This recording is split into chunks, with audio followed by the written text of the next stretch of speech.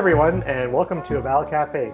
My name is Brian Hosler. I'm the founder of Storm Roots Consulting based in Saskatoon, Saskatchewan, and I'm joined as always by my co-host, Carolyn Cameron. Hi everyone. I'm also an independent evaluation consultant working out of Vancouver, BC. This podcast is an informal chat on evaluation topics, the kind you might overhear at your favorite coffee shop if your favorite coffee shop were frequented by evaluators.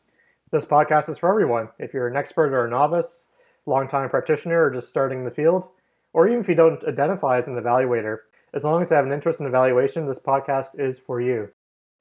Welcome everyone. This week we have our first ever special guest on the podcast.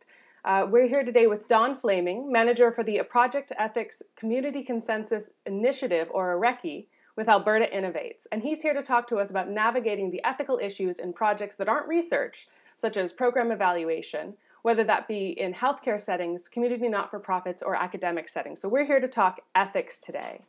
And Don, I'm going to let you introduce yourself, but first, I want to do this right. Understanding that your participation here is voluntary, but that your information is not going to be kept confidential, do you consent to participate in this podcast? How ethical of you. Yes, I do. We are nothing if not ethical on this podcast. Okay, so do you want to tell us a little bit about your role? Sure. So I'll just thank you very much for inviting me to the podcast. I'll just give you just a super brief information about myself. My background is in health. I'm a registered nurse by profession. I've been in this role as a manager of ARECI for about 2.5 years. Now, as far as my ethics background, even when I was doing nursing stuff, for 6 years, I sat on one of the legislatively mandated research ethics boards in Alberta, so that anybody who was using health information needs to go to one of these three. So I was on one of those for 6 years. Then as far as ARECI is concerned, I'm managing it now, but I was involved in its early stages, steering committees, working groups, that sort of thing. So I kind of have an ethics perspective from the RED perspective, research, and then also from the non-research, as you said in the intro, program evaluation, quality improvement, that sort of thing. So that's who I am, and that's why I'm here. Awesome. Well, we're so glad to have you. And Brian and I, we have a bunch of questions for you. And my first question for you is, why should we be ethical? Why should you be ethical? Well, what we always say is it's to protect people and their information. So why that is, it's sort of a couple of things. So you have your professional ethics. I know that evaluation folks have a code of ethics. It sort of dovetails with that. So you want to be ethical that way. As human beings, we want to be ethical, our personal ethics. But the bottom line is we want to protect people and their information from leaking out, from not maintaining confidentiality, that sort of thing. What are if you're not ethical, there can be some harms that can happen. Harms can be, financial, emotional, physical. So it's really to protect people from harm, and it's all about making decisions to act or not act once you balance the risks and benefits to protect people from various kinds of harm. Definitely. Yeah, and I think when we think about ethics and research ethics specifically, we might go right away to that kind of medical model. We might think about, there's some famous examples. My background is psychology, and there's famous examples of some studies in the past that are not really, that wouldn't pass muster today for sure. But this is an evaluation podcast, so when we're talking about research and evaluation, people often try to differentiate the two. Is there any benefit to distinguishing between those two when we're talking about ethics? Definitely, and that's sort of one of the basics of ARECI. So from an ARECI perspective, the reason you need to differentiate between research and non-research is so that the project gets the appropriate ethics review. So I always very consciously use the word appropriate ethics review, because often people default to ethics review research. Well, having an REB, and I sat on one, having an REB review a project that is not research is not the most appropriate body. So you need the appropriate body. And I'll give you an example of that. So for example, for the quality improvement world, there's the PDSA cycle, Plan, Do, Study, Act cycle.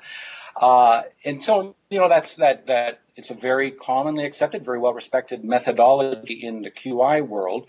But it means that you change things on the fly as new information comes up. Right. Well, if you would send that to an REB and said, oh, by the way, we're going to change things on the fly as new things come up, the REB is not going to be happy with that. They're not going to like that. So that to me is a kind of a very good example of why you need the appropriate ethics.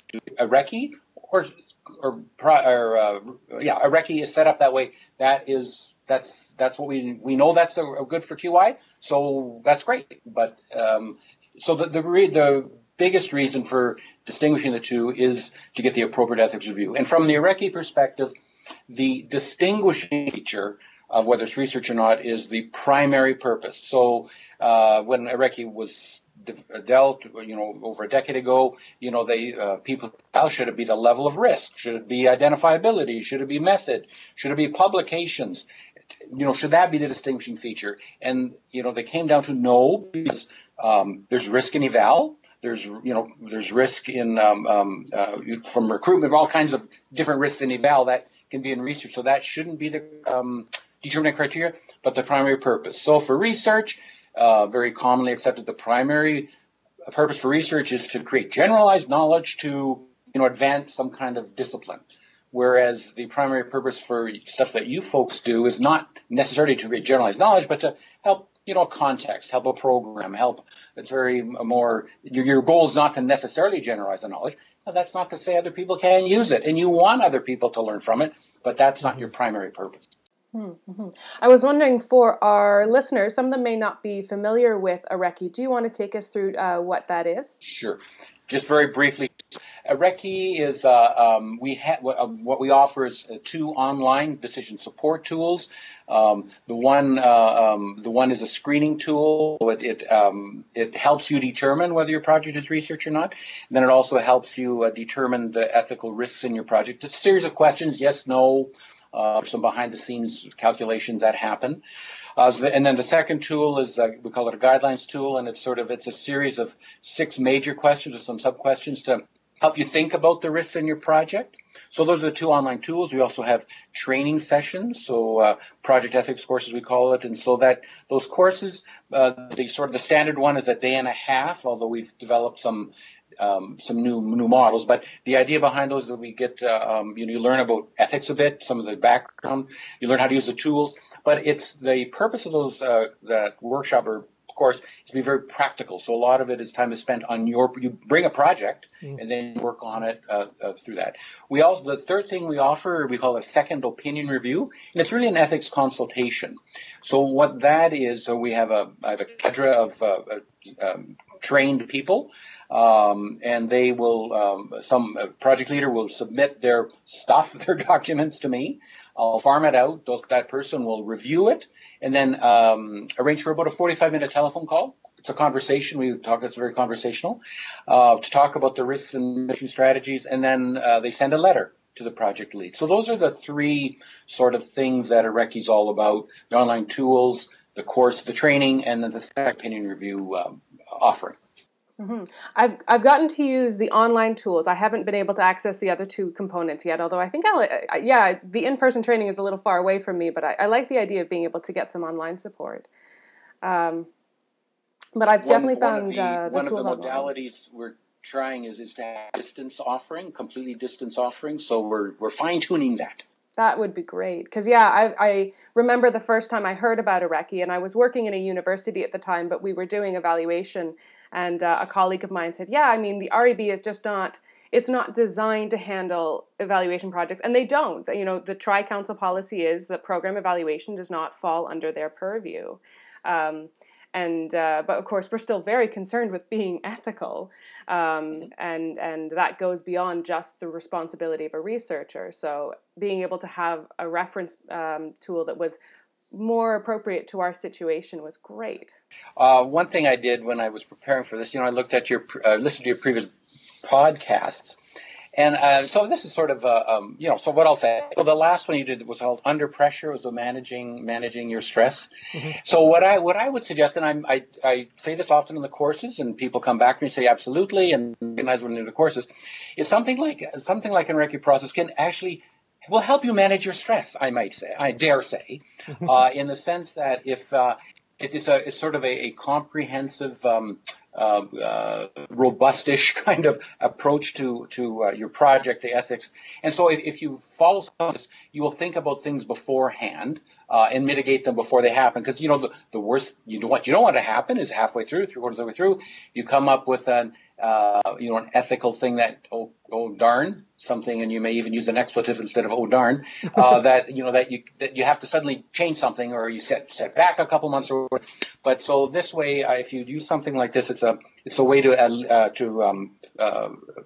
so that doesn't happen in the first place. So the other podcast, there was another one, Don't Fear the Evaluator. And, sometimes people, might fear you folks for various reasons. But I think if you use something like a Recce, some kind of systematic approach, what you can tell folks is that, you're doing your due diligence, however you want to say that. You may not want to say due diligence, but, kind of let them know that you're doing your due diligence. And it sort of might give them some confidence in what you do. The other thing I'll mention about the other, I just remembered about the managed stress when the under pressure one. I remember you talking about toolboxes and toolkits, and I know that program folks and various people love their toolboxes and toolkits. So what do you also say in these and when we in the courses? What a Recce is really another tool that you can use in your toolkit. It's another, depending on the lens you can look at things. It just helps you build. Following the build your projects. Yeah. So anyway, I just thought that was trying to connect it with some of the other podcasts and some of the other interests that evaluators have. No, we definitely appreciate that, and appreciate knowing that there is someone who actually listens to our podcast. That's always a positive, formative feedback to be hearing from somebody. But yeah, that's interesting. The idea of having a toolbox or having something to bring to folks. But one issue that I've identified in my practice sometimes, whether it's as an internal or an external evaluator, is that sometimes we might believe or we might see this ethical issue, but we're not sure how to raise it. So how can evaluators kind of breach this whole subject of evaluation, of ethics and evaluation, if the organization we're working with doesn't have any experience or they don't have any policies or procedures in place? Like if it's not on their radar at all, what's a good way to raise it? Yeah, no, excellent question, and people in the course actually do talk about that. So one thing that I say if people do the course, I'll chat about with people who haven't done the course. But one thing that the course does, it gives people another set of language, or another set of words, another phrase, another concepts that you can use to help people understand the importance of ethics. So sometimes it's just a matter of framing your thoughts in a different way that we've thought about how to do that, and so we help people with that.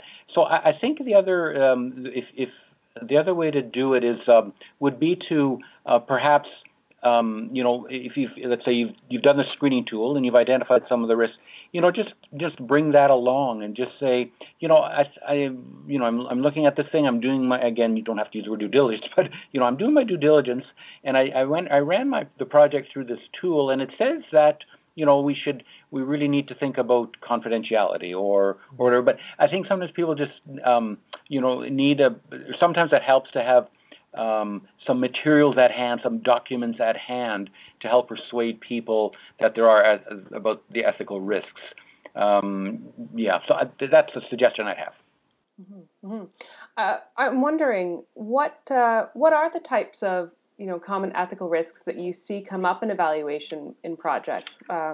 Good question, and for people who've been involved in research, some of them are very similar. So common ones, I'll use a broad word, coercion. So for example, in the healthcare field, you might have a manager or some person wanting to do a survey, some focus groups, whatever, with some of the people that they're supervising. Well, that could be coercive, and maybe people just haven't thought of that. The other thing that sometimes program evaluate within the healthcare settings, especially one actually with non-for-profits, I've come more across. They may want to look back at patient charts or clients charts, and just we have some good data here. We want to look at this or that to evaluate something, and so you might see if you don't have a kind of a robust data extraction tool, as I'll call it, you might see stuff that you don't want to see for the project, and that would be an ethical risk. That one of the principles we always talk about is you should only collect and see data that's necessary for the project. So sometimes if you don't have these, if you haven't thought about that, I'm going to see all kinds of data that I don't necessarily need for this project, you may not realize that's an ethical risk. Data, any kind of data security is often an issue. People may not realize about using even some things like encrypted this or that. Recruitment consent is another one. So often people will have thought one of the assumptions is that this is just eval. People don't need to consent to what they're doing, and so that's something that we talk about a lot. And even if you don't sort of get written consent, which often you don't need to, but we really focus on informing people. People need to be informed of what's happening with their data. So that's a common one. People just haven't thought about how we can inform people. I think that's a really good point. I know, having done traditional research and also having done evaluation, I thought that, I had a lot of training in ethical research practice and was very familiar with the steps and procedures there. And then when I started doing more evaluation work, I was just running into totally different types of ethical challenges that I hadn't anticipated. And I know, I think it was, Brian, it's you. You're always one who reminds me to go back to the practice standards. But there are various, guidelines that I look back to for guidance on, these scenarios where I think with research, there's a focus on, okay, I'm here to develop knowledge in an ethical way, but not necessarily to put that knowledge into practice myself. And I find it's that putting knowledge into practice, so giving information to someone who's going to make a decision based on it, that in some ways almost feels like a higher threshold for ethics in some ways, like that, this is going to be used, this is going to affect people's lives. And that really raises the stakes for me. And I think that's where I found tools like Areki to be really nice, because they were geared towards that kind of situation. One other common thing that people don't necessarily think about is, so let's say that you're doing a survey of whether that's in the healthcare or even a non-profit, and you're having the person who's sitting at the desk, the reception desk, or in a hospital, it might be the unit clerk, that sort of thing, hand out the survey, because you think, they'll just hand out the survey. Well, there's a real risk to that. And for example, if the people who are receiving the survey ask this person, what's this about? Do I have to answer this? And this person has no idea, and they might get, there's stress, they might get people mad at them, which is, they're not supposed to get, that's not part of their job is to get people mad at them.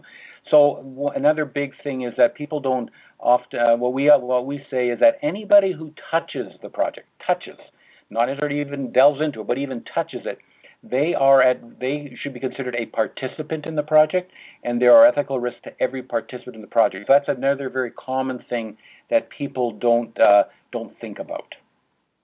Yeah, so we often talk about differences for evaluators between kind of taking an internal role that we're working as an evaluator within an organization or within a program, or an external, we're coming in as an external consultant. Is there any, does that have any influence, or is that a consideration we should be having when it comes to ethical practice? Is there any differences in how we should be approaching ethics, depending whether we're coming in as an outsider or whether we're kind of already within the system? Again, that's a great question. We do talk about that, or we have people who are both internal and external for that.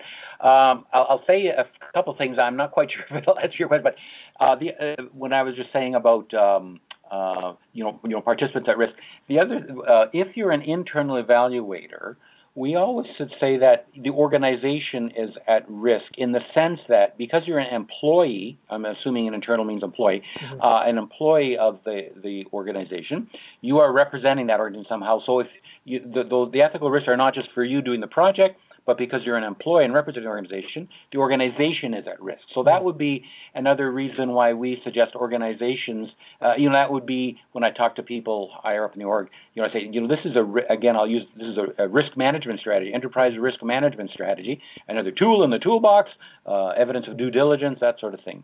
So if you're an external, I think the ethical risks assessments, things you do are I'm going to say the same. I can't off the top of my head think whether they're different, but I know that talking to people who are external evaluators, sometimes they do indeed have sometimes a tougher sell to their people who have hired them to talk about the ethical risks. And I think it's just what you mentioning earlier about people aren't who you're working for, you don't recognize them. I would suggest the same sort of strategies there about bringing in this document. Also building a good rapport. I know that was one of your podcasts, about rapport building is important. I think this is all part of that too. Now, I'm not sure if that's a great answer to your question, though. No, I think it does, and it brings up, that kind of risk issue and where that falls. And I hadn't considered that if you're an internal evaluator, it could reflect negatively on your organization. There could be a reputational issue. It could be a liability issue. Some of that exists as well for an external, but it's a little bit diffused in terms of responsibility. Yeah, Brian, you and I have both worked in both internal and external capacities. And have you experienced different types of ethical challenges in those different settings? Like one thing that comes to mind is that I had worked in a community healthcare setting and where there was multiple programs happening, and I worked for one specific program, but we had to be careful around communication in terms of potential participants from one component of the organization to another in terms of what kind of firewalls had to be in place in terms of, even though we were under the same roof, that sometimes we couldn't communicate or it wasn't ethical, it was determined around sharing information. So, that was a challenge to figure out how can we, what's the balance between program effectiveness and outreach, but then also maintaining ethical standards. So, that's one example that comes to my mind right away. Yeah.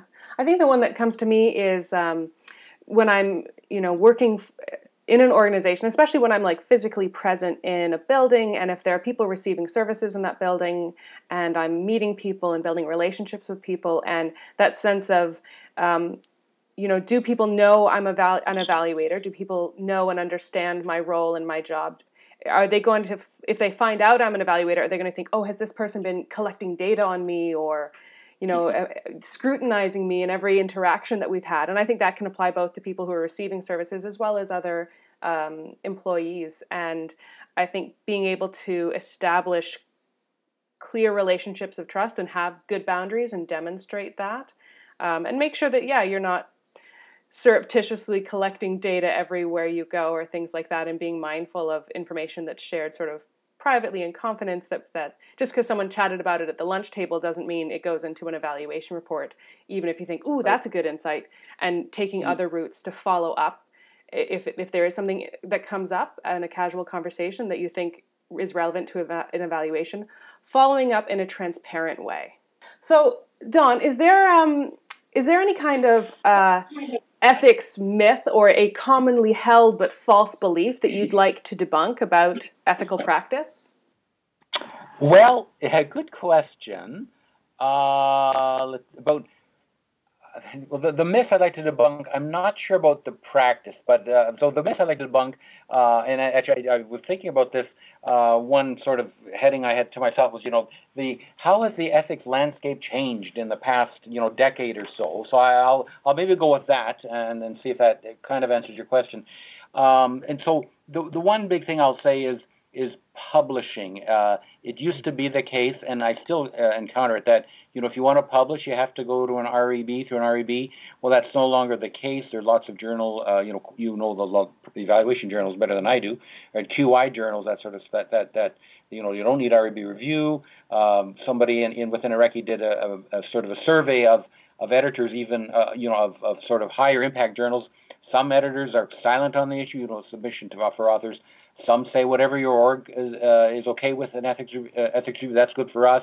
So that's why, we did a program of a recce recently, a kind of a comprehensive one, and our librarian quickly found about 30 articles that were, had a recce actually mentioned as the review. So that's one thing, is that people are switching that. The other big one that changes that, indeed, people are understanding that there are risks in evaluation. So it's not sort of an individual myth about a risk, but just that there are risks in evaluation and QI and things that maybe that were not thought of before. So the same risks in a survey, regardless if it's research or not, and some of the stuff that I was chatting about before, recruiting, consent, those are all the same. So those are the myths, I think, that from that perspective.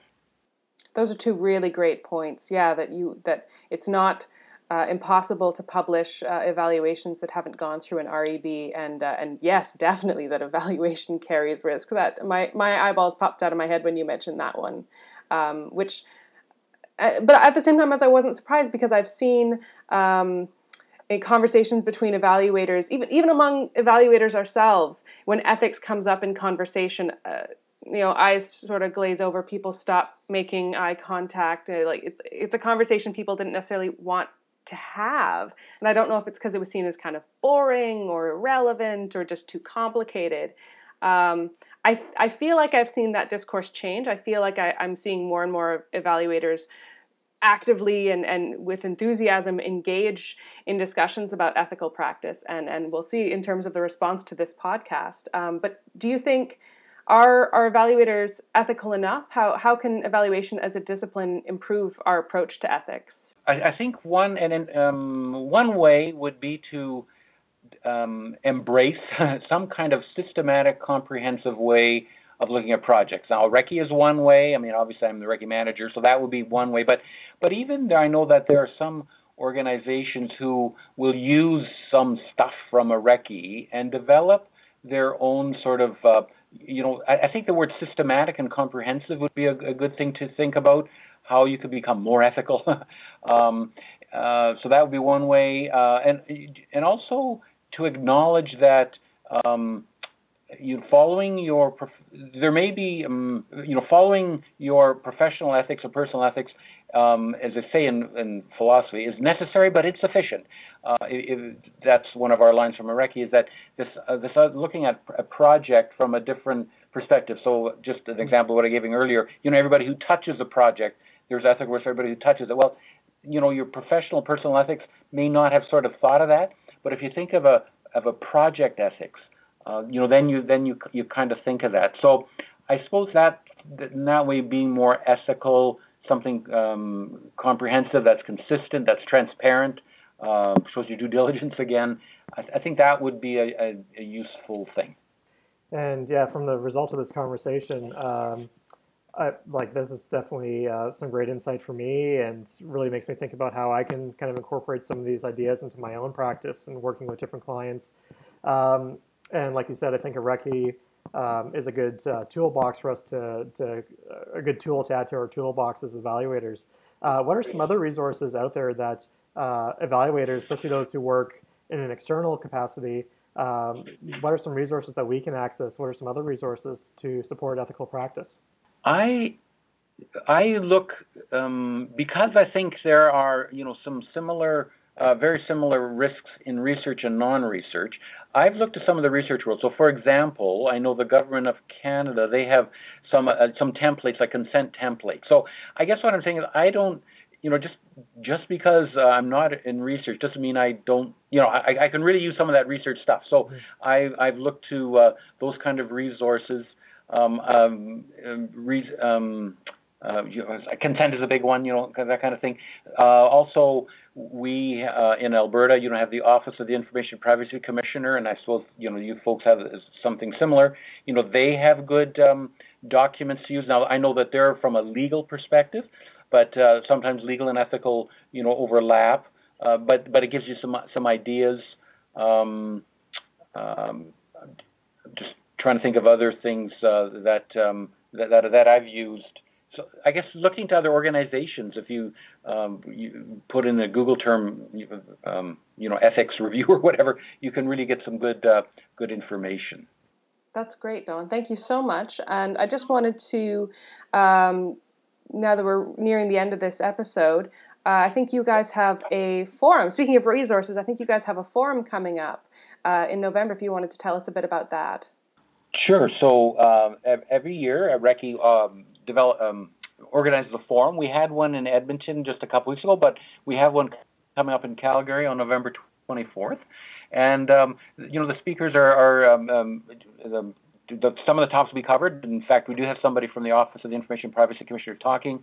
We have somebody talking about the ethics of data collection. So the theme of the day is data's journey, avoiding ethical pitfalls. So we have somebody talking about surveys. We have somebody with data collection. We have somebody talking about patients and program evaluation. So in Alberta and across the country, there's an emphasis of having patient-oriented research. So we're thinking, well, what about patient-oriented program evaluation? So we have somebody who is involved in patient-oriented research come and talk to us so that we can learn from them. So this is an example earlier was saying, looking to existing other things that maybe aren't program eval now, but can help you think about program eval. So those are the kind of topics will be covered at the forum. Oh, that sounds really exciting and definitely something to check out for anyone in the area. And we're going to have links to all of the resources that we talked about today in our show notes as well, including we'll put up a link to the forum and to the Recce tool. So we've been talking today to Don Flaming, manager for a Recce, or a Project Ethics Community Consensus Initiative with the Alberta Innovates. And thank you so much for taking the time to speak with us today about being more ethical evaluation practitioners. Thank you for having me. Okay, that's it for this episode of Eval Cafe. Thank you to all our listeners. Please check out the rest of our episodes on SoundCloud, iTunes, or Google Play, or by going through our website, evalcafe.wordpress.com. Don't forget to follow us on Twitter at evalcafe. And if you want to drop us a line, you can find us at evalcafe.podcast@gmail.com. Musical credits go to Kevin MacLeod at Incompetech.com for Poppers and Prosecco, our intro theme, and Dispersion Relation, our outro, as well as to Tim at TabletopAudio.com for the lively cafe ambiance in our intro.